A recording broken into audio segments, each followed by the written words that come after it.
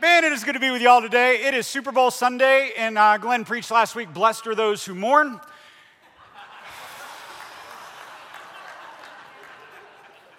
It has been a long period of mourning in the Cowboy family. All my Cowboys say amen to that, please. Oh, there's a lot of you. Yeah, we're not fans, we are mourners. That is who we are. Hey, I want to do something really quick. I want to welcome our online campus with us today. There are hundreds of people online with us each and every weekend. Do me a favor, let them know y'all are loved. We're so glad you guys are with us. So it is Super Bowl Sunday, and I just begin to think about this thing that is Super Bowl Sunday. And as a Cowboys fan, I just have these moments where it's like, did we just surrender each and every week? We have these glimmers of hope, and it's like, nope, just joking, we surrender.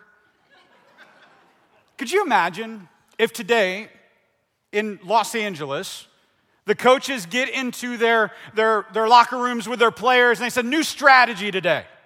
We're going to have one play, just one play. And they lay out the one play and they just begin to say, we're just going to do this one thing. And this one thing is going to be something really, really, really simple. We're just going to go out and we're going to surrender.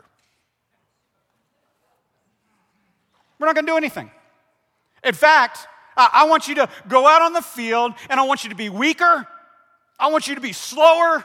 I want you to be more timid. I want you to be polite. Now, everybody put your hands in. Everybody get in. And on the count of 3, 1, 2, 3, surrender.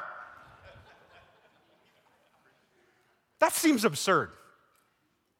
How many of you would tune in to watch that Super Bowl? I wouldn't. I might watch the first couple plays to see them just get annihilated. That would be kind of fun for 5 minutes, right? But then after a while, you'd be like, what are they doing? Well, why is that happening? You're like, I wouldn't watch it. I actually have watched it for the last decade of my life. My Cowboys do it every week. I've seen it. But it's absolutely absurdity in our minds to watch something like that. And so I'm wondering, the values of our world, if we just look at our world, there's words like this: winning, conquest, possession, control, strength, power, self-assurance, confidence, aggressiveness. And what is the root of all that? The need to be in control. The need to be in control. And being out of control is one of the most feared experiences, right? Nobody likes to be out of control. You don't like that feeling of being out of control. It's the core that kind of makes us think of self. It's our protective mode. We live in a culture that's a never surrender kind of culture. That's the culture we live in. If I say the word meekness in our world, you immediately hear this you're devalued and it means you're weak, right? We live in a world where we think meek equals weak. If I say to you, you're a very meek individual, you're like, no, I'm not. I'm strong. And it's really interesting to me, this word meek. We're going to talk about this because we never want to surrender. We don't want to be seen as weak. I've got these two friends. One guy is named Andy. The other guy's name is PJ. And I took them to the Dominican Republic, and we were doing kind of a scouting trip for a mission that I'm a part of. And one of the parts of the mission is church planting. And we went to this church plant, and in the Dominican Republic, they actually planted a church in a cigar factory. And there's a whole really cool story around that. But we went to tour the factory with the pastor, which I think is a hilarious thing to go do, tour a cigar factory with the pastor at the cigar factory. That's hilarious to me. And so we go in, and they're taking us into all these spaces, and there's an aging room inside of this cigar factory. And in the aging room, they take the leaf from the field, and they put it in this aging room, and it releases all of the toxins in the leaf. And when you walk in, it smells like ammonia, because that's what comes out of the leaf. And so there's a joke at the factory, and they're like, see if you can last a minute inside of the aging room. And so we walk in, and you're in there 10 seconds, and your eyes are swelling shut, and you're crying, and your nose, I think, starts to bleed at some point. I don't think that's true, but it felt like it. And so I was like, get me out of here. I don't want anything to do with this. And then my friend Andy looked at PJ, and he said, I bet you can't stay in here longer than me. So you already see where this is headed.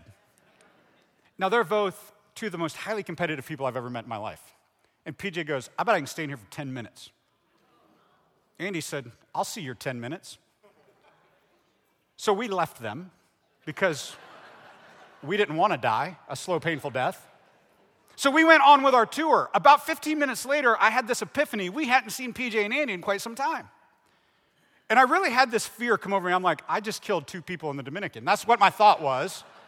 So I went running back to the aging room and I opened the door and their eyes are teared and red and they're just standing there looking at each other like this.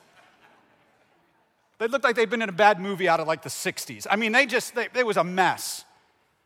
And I was there like, guys, you got it. Seriously, you're doing damage to your bodies at this point. I can't explain to your wives why you have problems when you come home. You've got enough of them already. You don't need more. And finally I said, could you guys just relent? Tie. It's a tie. It's okay. And they looked at each other, and Andy kind of opens the door and lets PJ step out. And the minute PJ stepped out, he goes, I told you I'd last longer.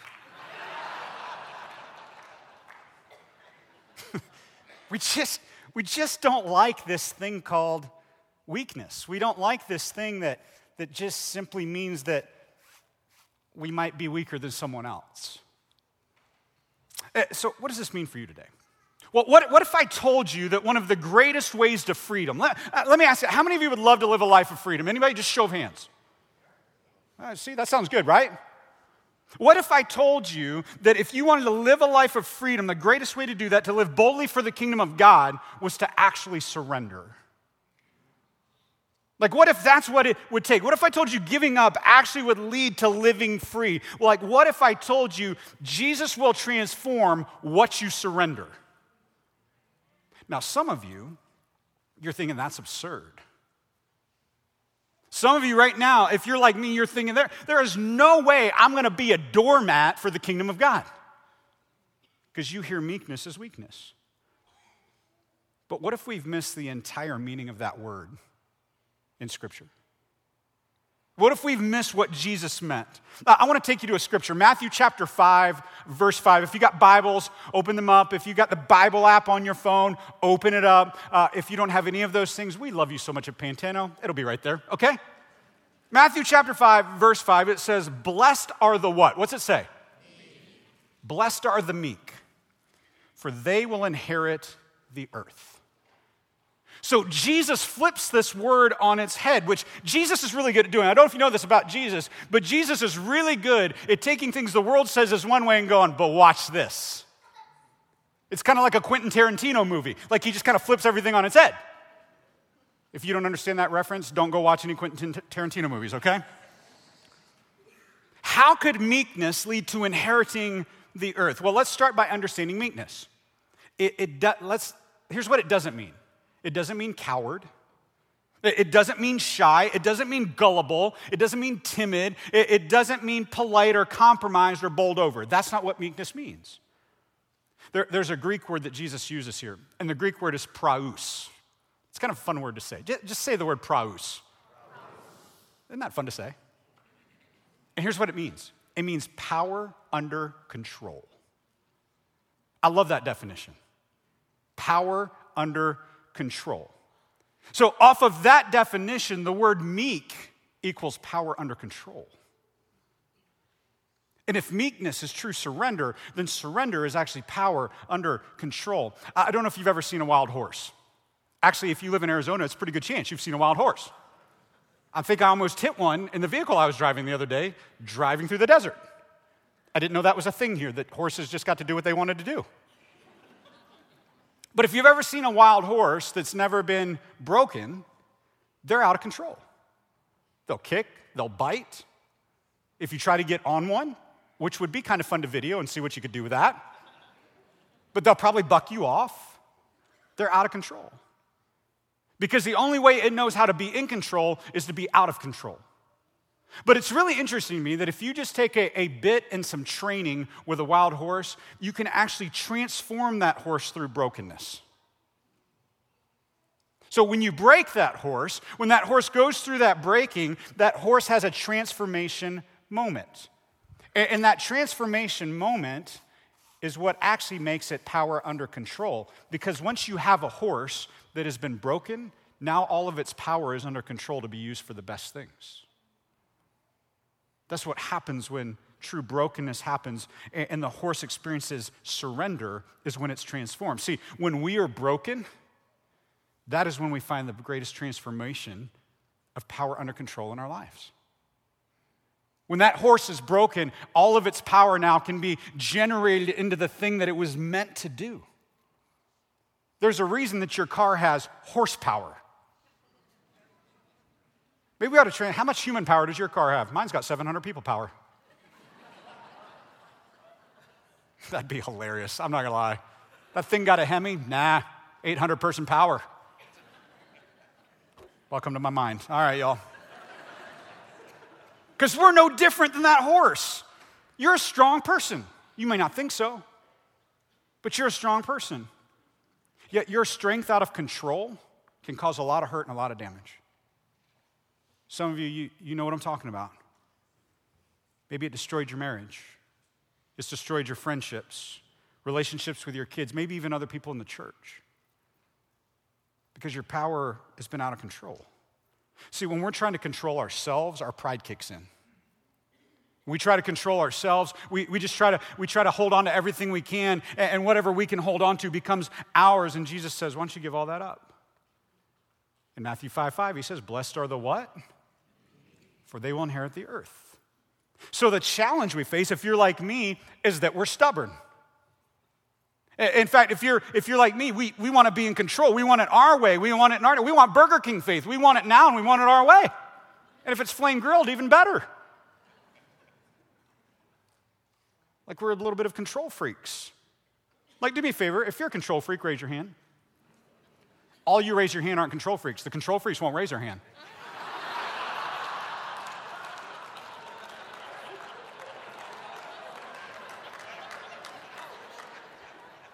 You're like, I'm not raising my hand. You're not going to tell me what to do.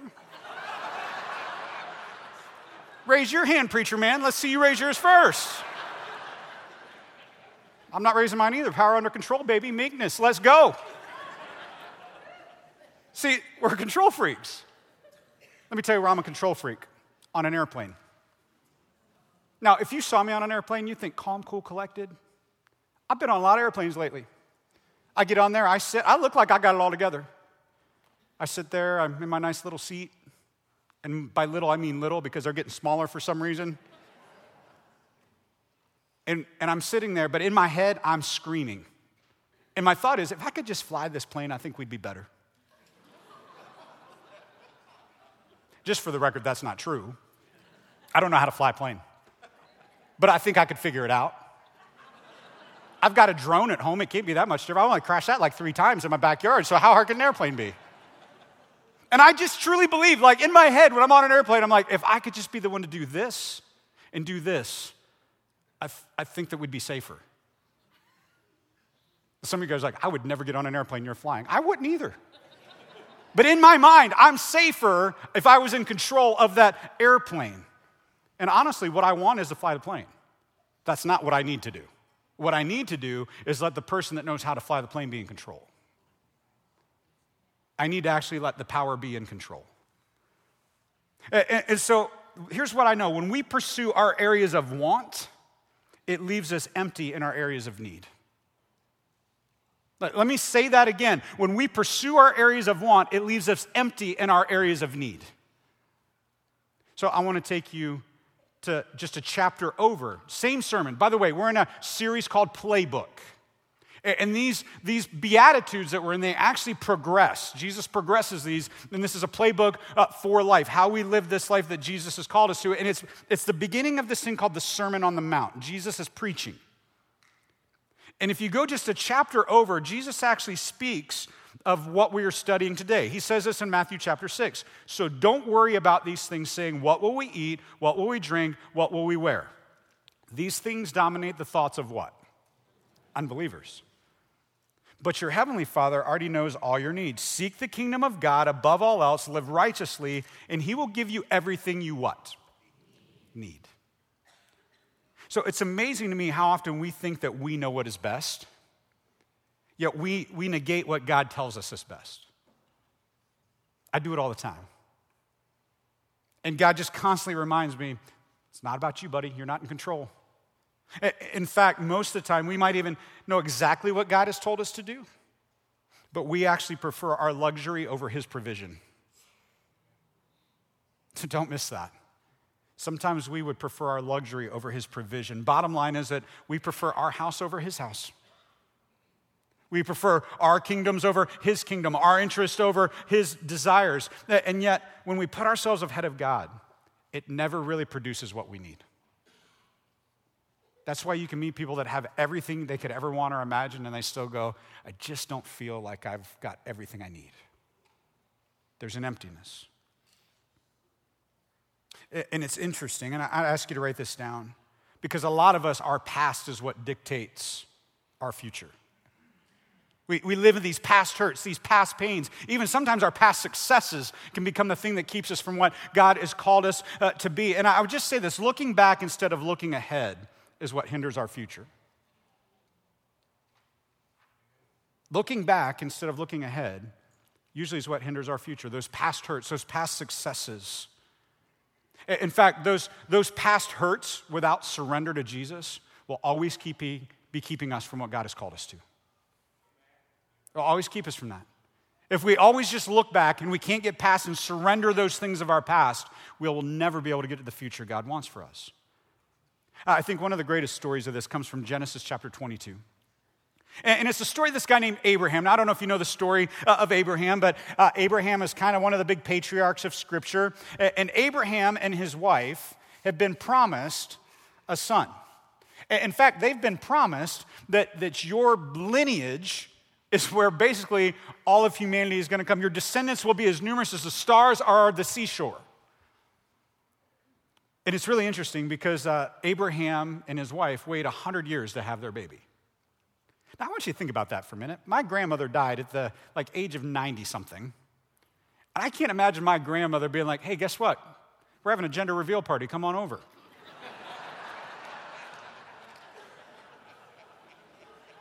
Any of y'all creeped out by that a little bit? Because I am. That's just not something that's normal to me. 100 years, they get a son. His name's Isaac. They've waited for Isaac. God's promised this son. God's given this son. Now, I think Abraham took longer to get this son because Abraham was pretty stubborn. And he kept trying to go back to these things that God was like, nope, move forward. And finally, there just comes this moment where finally he has his son. So I want to pick up there. It says, sometime later, God tested Abraham. And he said to him, Abraham, and I love this. Abraham's like, here am I. He's like, here I am. I'm right here. I'm here. What do you want, God? And I want you to hear this right away because if you notice something about Abraham, he's got full surrender and trust in God at this point. When he says Abraham, he doesn't go, what do you want? I'm too busy for you right now, God. Call me tomorrow. My kid's got 4 soccer games this afternoon. You're going to have to wait, God. Nope, he just says, here I am. What I love about that, he's willing to trust God with his future because he's seen how he's transformed his past. In fact, I want to have you write this down. Surrender starts with a here I am attitude. Surrender starts with a here I am attitude. Look at verse 2. Then God said, take your son, your only son, whom you love, Isaac, and go to the region of Moriah. So far, it's like, hey, we're taking a trip with Dad. Awesome. Until the next word. Sacrifice him there as a burnt offering on a mountain I will show you. We'll come back to that. Early the next morning, Abraham got up, loaded his donkey. He took with him his 2 servants, his son Isaac, and when he'd cut enough wood for the burnt offering, he set out for the place God had told him about. Now, I don't know about you, but as a dad, I've got all sorts of thoughts on this. Let me be clear about something. I don't think God is going to ask you to go kill your child. I don't think God is asking Abraham to kill his child. I think God is testing Abraham to see if he's truly surrendered. But just put yourself in these shoes for a moment. The son you've waited 100 years for, who's probably maybe a middle aged child to 8 years old. Some believe as far as up to maybe 15 or 16. You're going to see Isaac's old enough to know something's up. But did you hear Abraham's response? God said, I want you to take the son you love, I want you to take him up the mountain, offering as a burnt sacrifice. And nowhere in Scripture does it record that Abraham is like, yeah, God, before we do that, I just got a few questions. Like, I'm going to need to know a couple things. Actually, what Scripture says is the very next morning, he got up, loaded the car, got the wood ready for the trailer, and off they went. He doesn't hesitate. He's simply obedient. Because see, when you surrender everything, not just part of your life, all of your life. And he's willing to surrender it all. And what he probably wants is not to kill his son. But what he's willing to do is if the God who provided him is telling me to go do this, then he must have a reason for why I'm doing this. So I surrender. It says on the third day, verse 4, Abraham looked up and saw the place in the distance. He said to his servant, stay here with the donkey while I and the boy go over there. We will worship, and then what's the word after then? We. I think this is so profound. Then we will come back to you. He has so much faith in his God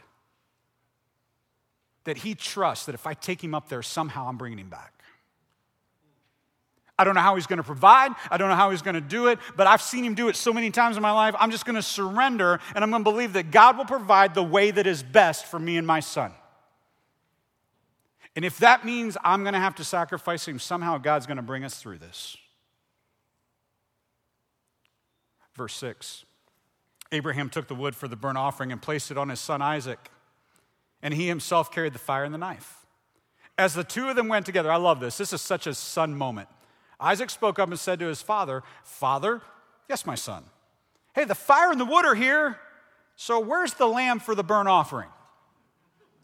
He was probably having one of those prepubescent moments of like, Dad forgot again. I knew I should have brought the lamb. Dad's always forgetting the lamb. Got the wood, got the fire, Dad. Where's the lamb? You forgot it, didn't you? Do you want me to call Mom? Let me hop on Life 360, see where Mom's at. Oh, she's at the sheep pen right now. You want me to have her pick one up? But he's so astute. He's like, hey, Dad, where's the sacrifice? In verse 8, Abraham answered, God himself, listen to this, God himself will provide the lamb for the burnt offering, my son. He's so surrendered, so in tune with the God that he serves, he's like, he'll provide. And it says, and the two of them went on together. I want you to write this down this morning too. Surrender will always lead to God's provision. Surrender will always lead to God's provision. We may not understand it. We might not be able to make sense of it. But when we go, you know what, God, you get all of me. It's amazing how God provides. It's amazing to me how he provides. Go on to verse 9. When they reached the place God had told him about, Abraham built an altar there. And there he arranged the wood on it. And then he bound his son and laid him on the altar on top of the wood. Now, if I'm Isaac in this moment, I'm like, Dad has lost his mind. Like, Dad takes his son. Like, was there a struggle? I want to know. These are the things I want to ask. Like, did he fight his dad? Like, Dad, what? Dad, get the rope off me. This isn't funny anymore. Did he, like, try to fight back? It doesn't say any of that in the scripture. It just says that he bound him. Like, he trusted his father. You got to trust Dad. If Dad's tying you to the altar and he forgot the lamb, God's going to provide and he lays you on the altar. Then verse 10, then he reached out his hand and he took the knife to slay his son. Do you understand how trusting and how surrendered to God you have to be to even raise that knife? I got to be honest with you, I got 2 daughters. I couldn't do it. I would love to tell you that as your new lead pastor, I'd sacrifice my children all day. First of all, if I said that, y'all shouldn't hire me, all right? Now, I know some of you are thinking, I got teenagers too, bro. I'm with you. I would too. No, I still wouldn't. I love my girls. They're watching right now online. Baby, I love both of you. Natalie, Ella, I love you. Promise I'm not going to slay you, okay? First of all, the faith that it takes for Abraham to raise his hand with that knife in it. The trust that God's going to provide somehow, like he's right here. And it says, verse 11, but the angel of the Lord called out to him from heaven, Abraham, Abraham. And you notice his response is the same response he gave God at the beginning. Here I am. But I bet there was a little more desperation, that here I am moment. I bet the minute he heard the angel's voice, I bet he's like, I'm done, I'm out. And he goes, don't lay a hand on the boy. Don't do anything to him. Now I know that you fear God because you have not withheld from me even your own son, your only son. Which, by the way, if you know the story of Scripture, does this sound a whole lot like a story that happens that we celebrate around April every year? By the way, if you don't know what I'm talking about, that's Easter, okay? Some of y'all you're thinking the equinox? That's weird. We don't do that. See, Abraham was willing to surrender everything to God. Everything. There was nothing he wasn't willing to surrender. He was going to do exactly what God called him to because he knew God will provide for me in this moment. Now, is God calling you to sacrifice your child? Probably not. But in some ways, he is. He's asking you to surrender them to him. He's asking you to surrender all of you to him, all of your family to him, all of your life to him, your job to him, your income to him, everything that you have in your life. He's like, I want all of it, and I promise you I will provide for you through it. But if you try to hold on to your life, you will lose it. But if you're willing to lose your life, you will gain it. See, he longs for a surrendered heart. Listen to what happens with Abraham. Verse 13, I love this. Abraham looked up, and there in the thicket he saw a ram caught by its horns. He went over and he took the ram and he sacrificed it as a burnt offering instead of his son. What a great line. I'm guessing as a father that instead of his son line was the greatest line he'd ever got. So Abraham called that place, the Lord will provide. And to this day it is said, on that mountain of the Lord it will be provided. By the way, just so you know, we live on the mountain of God providing. When we surrender, when we surrender, that's the mountain we live on. It says the angel of the Lord called to Abraham from heaven a second time and said, I love this, by the way, I swear by myself. Isn't that funny? God's like, I swear by me. See, in our culture, that's a little bit derogatory, right? We say, I swear to God, and God's like, I swear by myself. I think that's hilarious. I don't know why that's so funny to me, but when you read Scripture, there's funny stuff like that in it. I swear by myself, declares the Lord, that because you have done this and not withheld your son, your only son, I will surely bless you and make your descendants as numerous as the stars in the sky and the sand on the seashore. Your descendants will take possession of the cities of their enemies, and through our offspring, all nations on earth will be blessed because you have obeyed me. By the way, we're still experiencing that blessing today. You understand that, right? Like we know Jesus because of these kind of moments. Then Abraham returned to his servants with his son. And they set off together for Beersheba, and Abraham stayed there. I love this. Abraham gives us the example of surrender. He's meek. He's power under control. In the truest sense of the word, he's gentle with strength. Was he perfect? No. If you read the story of Abraham, he is not perfect. But every day he was learning about this leaning on God. It took him a lot of time. It took him many years to get past this stubbornness, to get to this place that God would use him. It was not because God didn't want to use him. He was waiting for him to be fully surrendered in order to use him to the fullest of what he called him to. That's how he gets used. So what does this mean for you? Honestly, what meekness really means is that we would have a teachable spirit. We'd have a teachable spirit. That daily we would be looking to become more like Christ and less like the world. That as we are in this world, we help them see the upside down nature of the gentleness of Christ. The meekness, this power under control. That's the very definition of a disciple, that we would be continually learning and growing. That we would be what God has called us to. It means that like Abraham, you surrender everything in your life. That means our families, our jobs, our finances, our rights, our future. Because here's what I know. When we surrender, it leads to saved souls. When we surrender our lives, it leads to saved souls. When somebody sees you living a surrendered life, they start to ask questions. Why on earth would you live a life like that? Why on earth would you give up your rights? Why on earth are you being nice to me? Have you ever had somebody ask you that? Why are you treating me this way? I don't deserve to be treated this way. I don't deserve for you to love me. I don't deserve for you to like me. Well, let me tell you why. Because the power under control in my life is the meekness of the Spirit of God.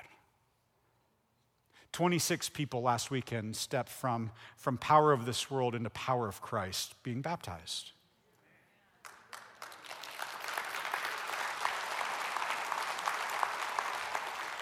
By the way, you know what that is? That's full surrender.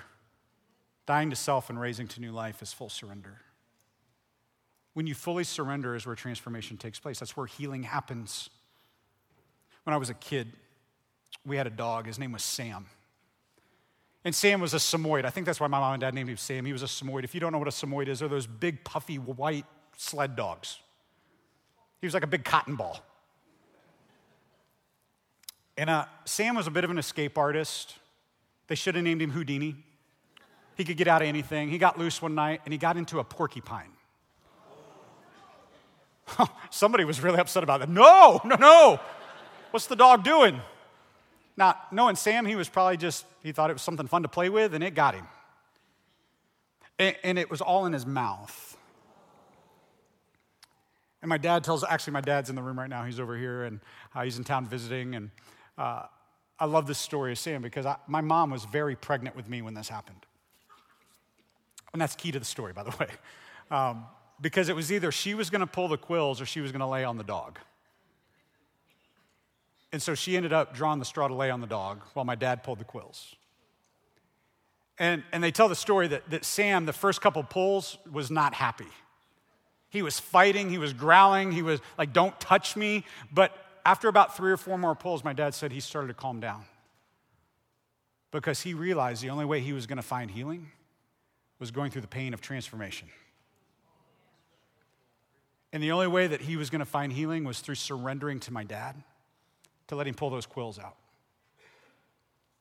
And it took a while, because when Sam did things, he did them really good. But it took this period of time to get those quills out. But it wasn't until he truly surrendered to my dad that he was going to be transformed and healed. And for some of you, you got a mouthful of quills today. And there's going to be some pain. And surrender is usually painful, but necessary. But when you go through the transformation of Jesus, when you go through this beautiful process, and you truly surrender, you truly become meek, power under control, it changes not only your life, but the lives around you. Can you imagine what a fully surrendered church could do? I mean, we see in the New Testament what happened when 12 men surrendered their life. We're the product of that today. Nearly 2,000 years later, we're the product of 12 surrendered men. You know what would happen? If, let's just say Pantano, every single one of us that called Pantano home, online or in this room, we just went, you know what, we're going to fully surrender. Here's what I know. Some amazing things have happened in the 60-year history of Pantano. We're all a part of that. But I believe that Pantano's best days are still ahead of her. And when a church fully surrenders, the things that we've already seen happen, they look like a blip on the radar screen to what God wants to do. He wants to take a church and turn it into the life-giving, soul-saving entity that he meant for it to be. That people far from God would be drawn to our God because we've got power under control. We've become meek, fully surrendered. Because you know what's interesting about the white flag? The white flag is typically a sign of surrender. You wave the white flag because you've surrendered your life. And when you realize that surrender is meekness and meekness is power under control, then we ought to long to wave the white flag to the world around us. To say, we surrender to you, God. We surrender all of who we are. We surrender our church. We surrender our lives. We surrender our hearts. And when the church says we're going to surrender and be meek, it's not then that we become weak. It's then that we become powerful for the kingdom. That we would have power under control. Maybe you're here today and you long to live this out. You saw 26 people last week surrender their lives to Jesus for the first time. Understand something. To inherit the earth equals meek. To conquer the earth equals worldly power.